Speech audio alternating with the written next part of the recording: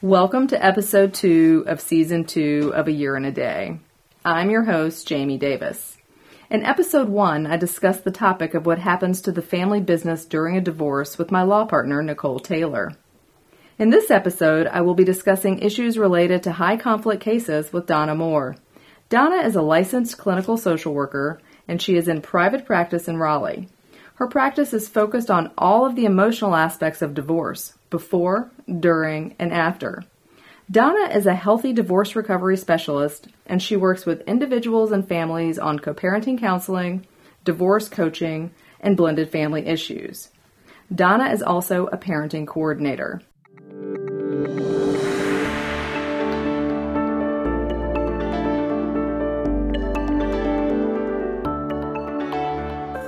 Welcome, Donna. Thank you. So today I thought it would be helpful to our listeners to talk about high conflict cases.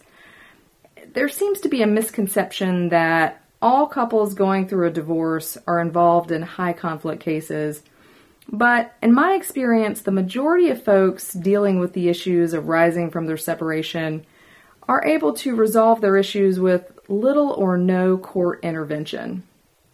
With that said, however, there are some cases that, despite the lawyers using their best efforts, simply will not settle.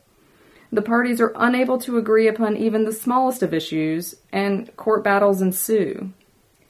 These cases are often referred to as high conflict cases. So, Donna, what exactly is a high conflict case? Well, a high conflict case generally consists of a lot of anger and a lot of distrust.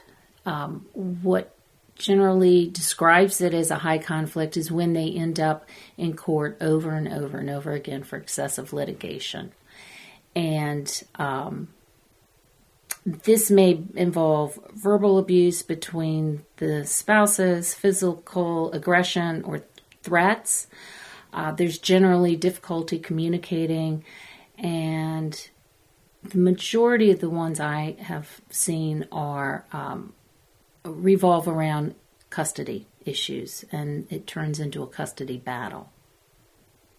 Are there any particular circumstances that make it more likely that a divorce case will become high conflict?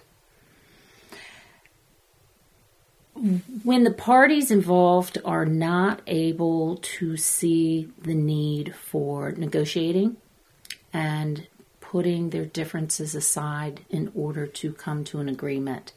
They may feel like they are going to have their day in court. They perceive that it's going to be fair and that they are right. And once they are heard, that everyone's going to agree with them. And many times they assume it looks like it does on television.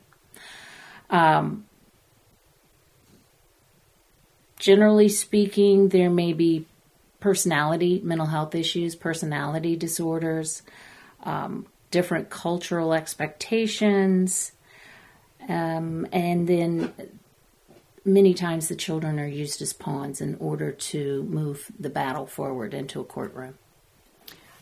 Backing up to something you said just a moment ago, you mentioned cultural expectations. What do you mean by that?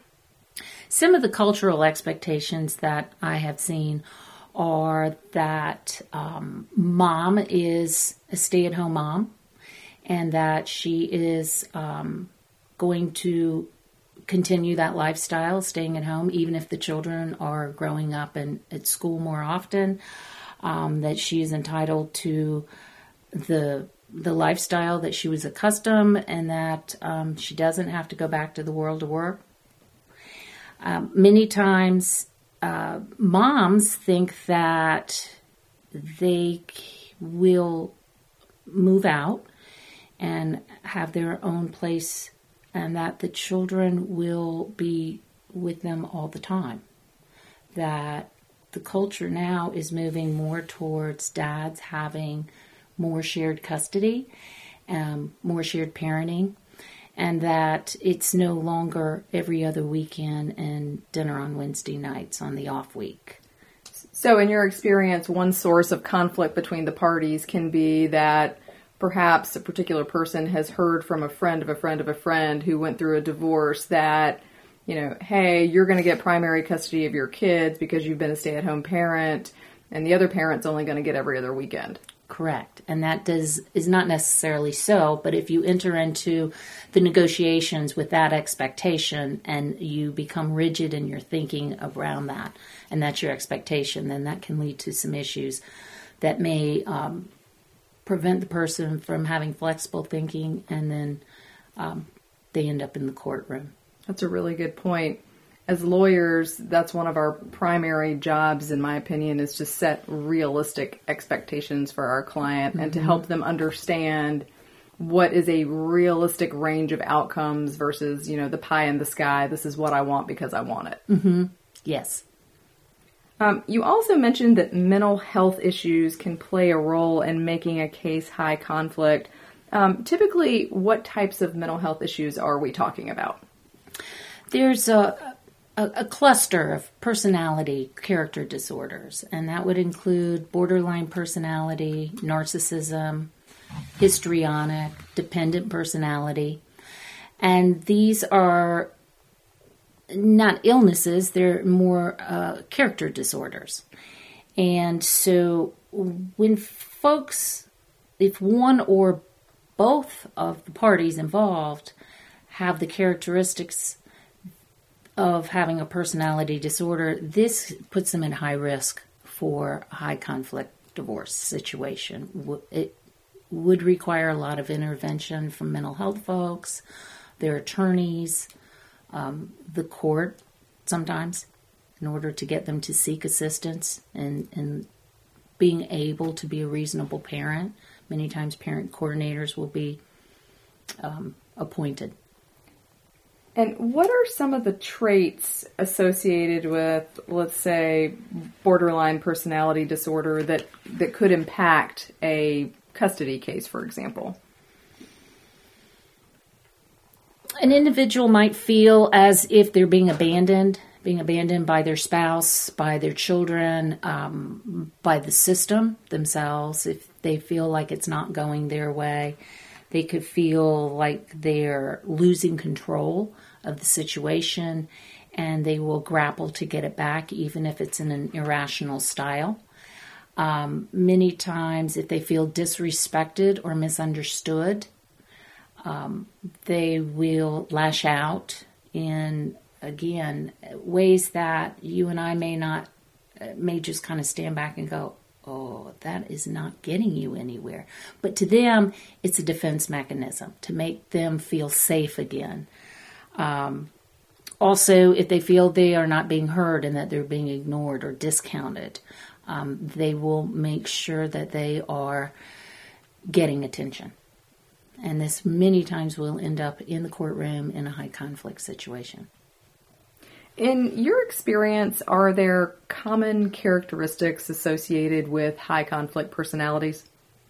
Yes. Rather than label people outside of the mental health field, it may be easier to just kind of put them together in a cluster and consider them high conflict folks. And some of the characteristics are the lifetime preoccupation of blaming other people for their woes and their troubles, and avoiding taking responsibility. There's a real rigid all or nothing thinking, like it's all right or all wrong, or it's all me. You're either for me or you're against me. Always seeking attention and sympathy. They may, they're looking for allies in the divorce process. They're looking for family members, friends, co-workers, neighbors. The depositions of the school nurse and anybody that will agree with them and back them up on their point of view. Speak in dramatic, emotional extremes. It's all or nothing type thinking and language. Language is real important. Focusing intently on other people's past behaviors, keeping score to the smallest detail, and always bringing it up and making it a point that they're watching. Punishing those guilty of hurting them, making sure their life is miserable in ways that can be quite creative at times. trying to get others to solve their problems, and that's where they come into the court system, utilizing the judges, attorneys to get them to solve their problems for them, and rather than to be responsible and to work on negotiating and mediating their own issues. And many times they will lie if they think it is going to support their cause. So, in your experience, how can these, I guess, traits or characteristics of high conflict personalities impact the divorce process itself?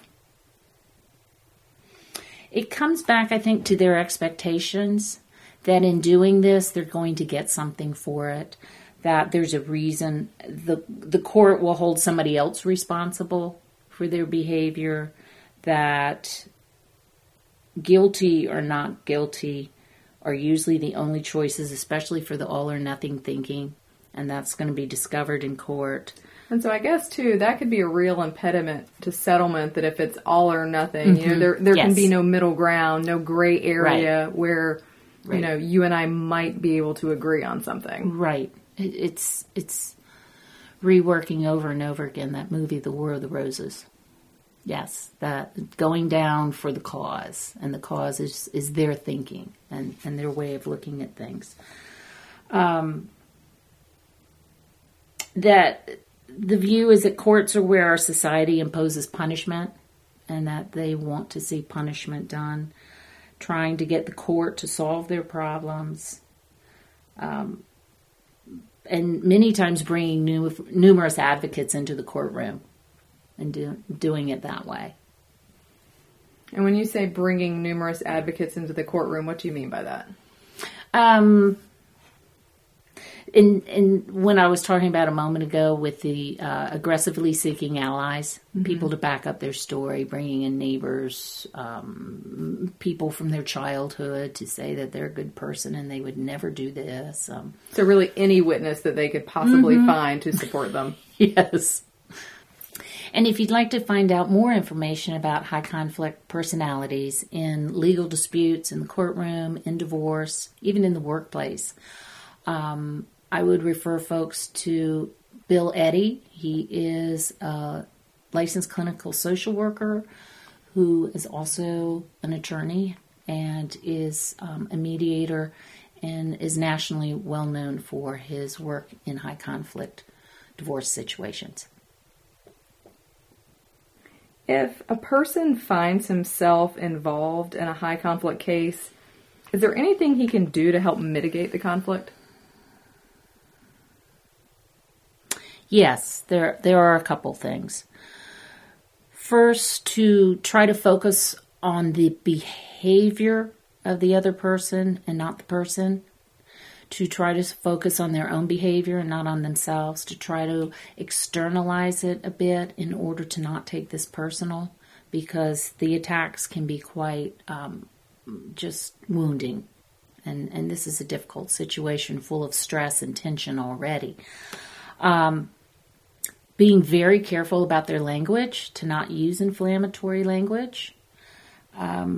Also, I think it's important for people to understand that it's a good idea to look not only at language, but their conflict management skills. That when you're ending a relationship and a marriage, you are bringing with you your conflict management skills with you into the divorce process. And many times they just did not work in the marriage.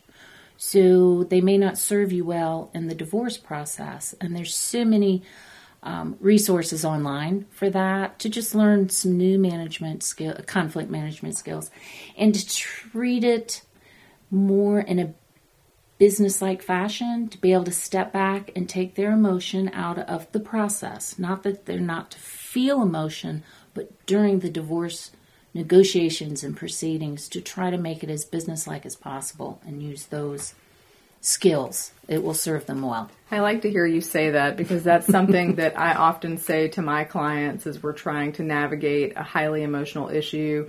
usually revolving around child custody, but not always. Sometimes folks get very attached to some of their things, and just reminding them that at the end of the day, it really and truly is a business decision and should be, often helps them, reach a settlement with their spouse. Right. And it's also very helpful in co-parenting also to try to develop a business relationship with the mission statement to be on parenting well together but separately for the best interest of their children. Yeah, I usually tell my folks too, don't engage the other party. They want to draw you into the fray and the disagreement about whatever the thing is. Stay above board, address whatever the issue at hand is, but just don't get down there in the mud and sling the dirt with them. I agree. Do you think it's helpful for one party to point out to the other party that he or she thinks the other party has a personality disorder? Absolutely not a good idea, because it will only lend to inflaming the situation. We're going to look at behavior and not the person. And you do not want to point out to them that their behavior may indicate a personality disorder or a character disorder either. That's not going to help anybody to point that out to them. Because they're never going to admit it anyway, right? Right. Do you have any recommendations for how a party should interact with the other party in a situation like this? Many times, as you said, to not engage directly, because that can inflame, and you take the hook. Once you take the hook and you get sucked in, then you lose your own credibility and your own footing. So to try to not get sucked into the situation, to try to take the high road, I use this phrase loosely, kill him with kindness. And once again, it's about learning some new conflict management skills, some basic ones, maybe from the workplace, and trying to not use inflammatory communication. And also, do you want to be right? Is it about being right, or is it about getting the best negotiation that you can? That's a really good point. Do you think these tips hold true if the parties are parents and have to interact fairly regularly with respect to their children? It can make it more difficult, because the thing about divorce is it's an ending of a dream. It's an ending of the family as we know it. It's the ending of a marriage. And people without children are able to go their separate ways and many times not interact. But when you do have children, you have a lifetime ahead of you of graduations and recitals and sports events and weddings and funerals and grandbabies and everything else. So in order to interact on a fairly regular basis, it's a good idea to develop some guidelines that work best for you, and then the two of you to develop guidelines for co-parenting. But when a high conflict personality situation is involved on either side, as you mentioned before, to kind of step back and not engage them sometimes directly, but to utilize technology is very helpful in a situation like this, such as texting or email, rather than in-person conversations. Because you're sitting close to each other at a basketball game does not mean you need to be talking to each other. It's a very good point. And to also sort of have a guideline, such as if you receive a text, if it's not an emergency, if it doesn't need to be handled right at that moment, to save it and to give yourself some space. Take a deep breath. Or write a text or an email and maybe not send it. Go take a walk, get some fresh air, come back and reread it and see whether or not it is neutral. You want to be as neutral as possible in your communications. Because this high conflict affects the children, right? Oh, definitely. They are the that's where the carnage comes up. Is the research has been pretty clear. There was a longitudinal research study that came out 5-6 years ago that children are very resilient to the changes in their families when they have a divorce. What creates harm emotionally for children, it creates, in the moment, it creates anxiety and difficulty in coping with day-to-day life, but it also long-term affects their relationships as they go through school, when they become young adults and they start to develop relationships for lifetime situations. What is harmful for the kids is after they understand that there's going to be a separation or divorce, they understand that their parents are not able to live together anymore and that the family is going to change. This takes some time. This takes a lot of support, but they're able to do that. They're able to adjust to the family changes and going back and forth with shared parenting. What they have the most trouble with, and the research shows, is that when parents have ongoing conflict, high conflict, and the children are aware of it, that's confusing for them, emotionally damaging for them. It's why did you separate and why are you getting a divorce if this is still going on? So that's where parents want to be careful. And if they're not careful, and if they continue to engage in this pattern of high conflict with one another, eventually, how will that impact the children? It will impact, depending on their developmental stage and their ages, it'll affect them differently.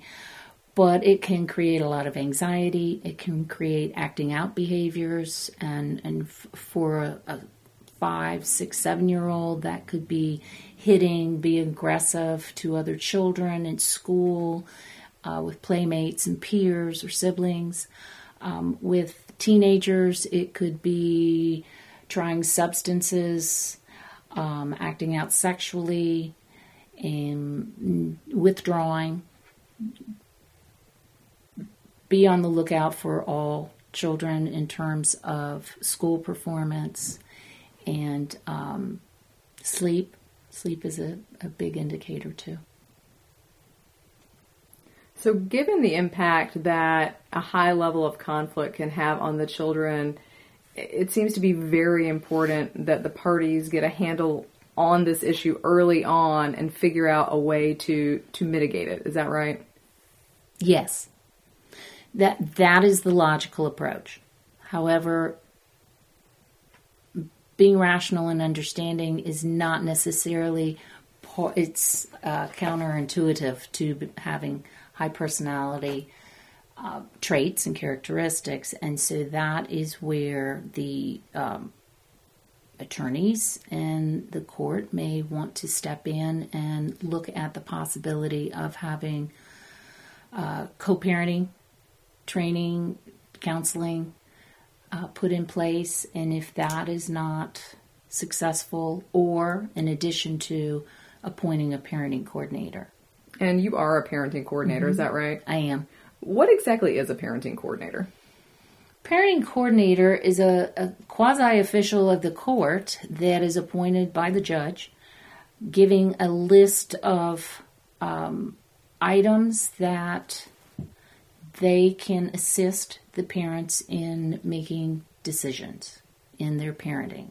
So you have an outside party who is either an attorney or a mental health person who is trained to be a parenting coordinator. You have an outside person being appointed by the court to help you make these decisions.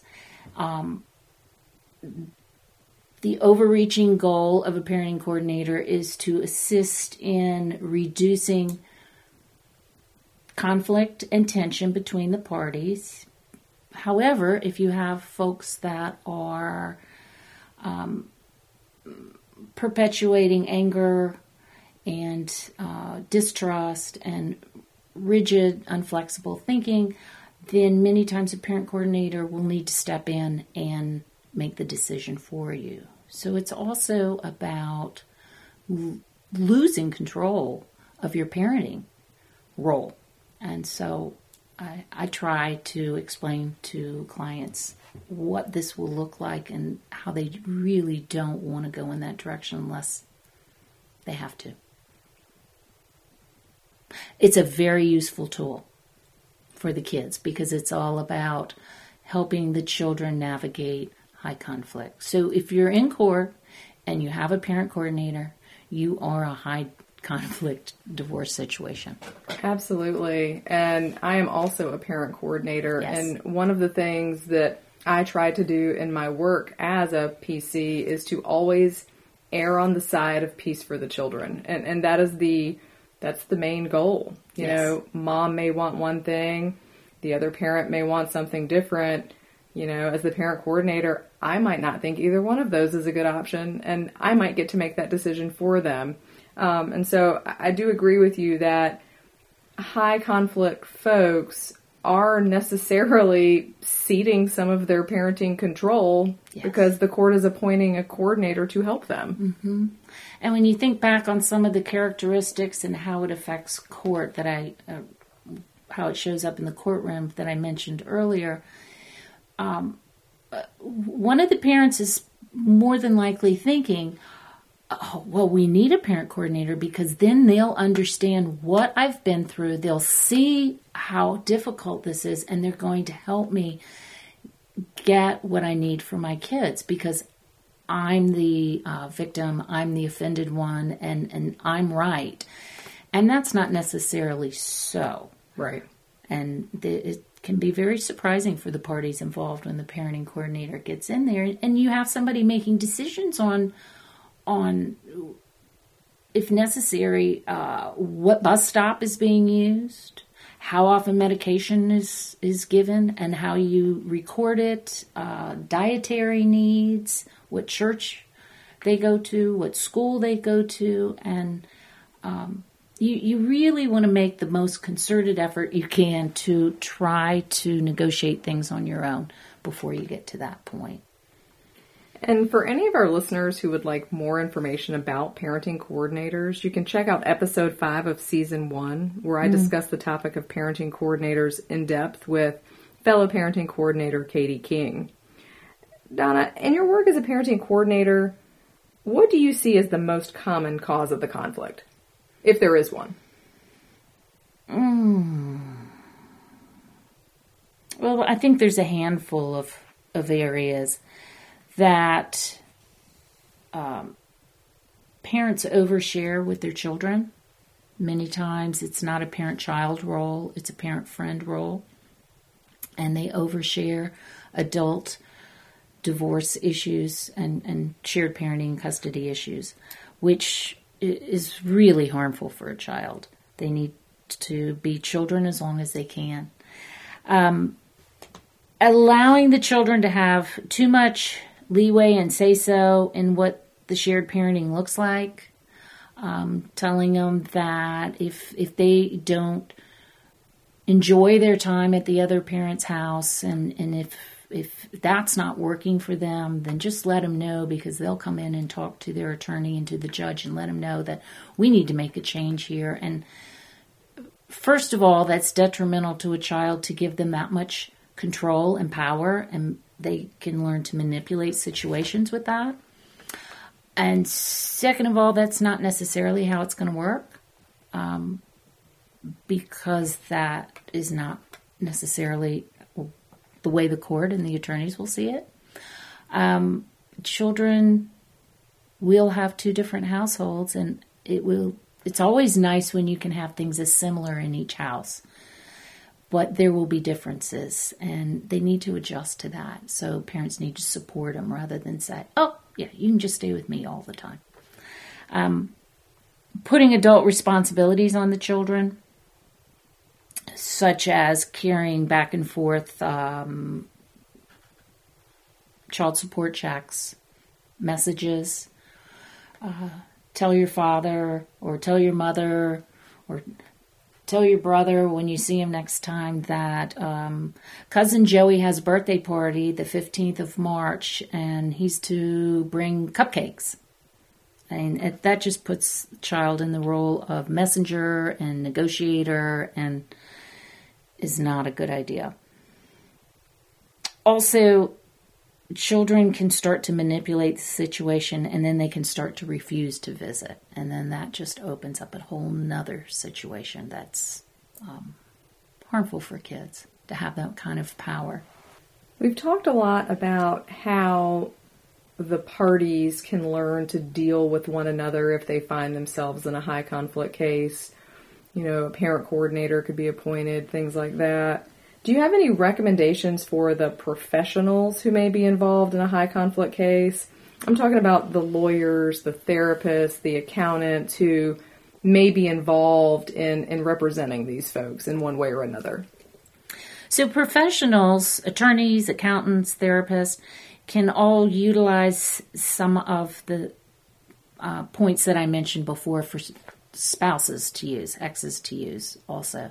It's about focusing on the behavior and not the person, trying to keep it as neutral as possible, as factual as possible, also trying to decide when to respond and when not to respond. Does this have a goal, and is responding going to get me there? A great reference for that is, again, Bill Eddy, who has a book called BIFF, Brief, Informative, Friendly, Firm. And he gives great examples and also shows you how to do step-by-step on responding to inflammatory emails, texts, phone conversations from high conflict persons. Because you don't want to take the hook. You just don't want to find yourself in the middle of it because you can't get out of it. It just becomes a circular conversation of high emotion. So for professionals to set boundaries and be clear on your boundaries, this is what I can do for you. This is what my role is. This is not okay. You've stepped over that boundary, and to keep those boundaries firm. To listen to your instincts. If you get that funny feeling in your gut that this doesn't make sense, or this is crazy making, then it usually is. And that's where that's coming from. So setting boundaries is real important too, because you are the best and you're the most wonderful until they're feeling disrespected, abandoned, ignored, and then you are the worst. And the wrath begins. So it's not just the ex-spouse that will be the receiver of these personality disorders. Well, Donna, thank you for joining me today. If any of our listeners would like to contact you, what is the best way for them to reach you? They can email me, Donna@DonnaMooreTherapy.com. Or you can call me, 919-787-5897. And thank you, Jamie, for having me today. It's my pleasure to be here. I hope you all enjoyed this episode of A Year in a Day. If you have any suggestions for future episodes, I would love to hear from you. You can email me at jdavis@divorceistough.com. If you like what you heard today, please leave us a review on iTunes. As a reminder, while in my role as a lawyer, my job is to give folks legal advice. The purpose of this podcast is not to do that. This podcast is for general, informational purposes only, should not be used as legal advice, and is specific to the law in North Carolina. If you have questions before you take any action, you should consult with the lawyer who is licensed in your state.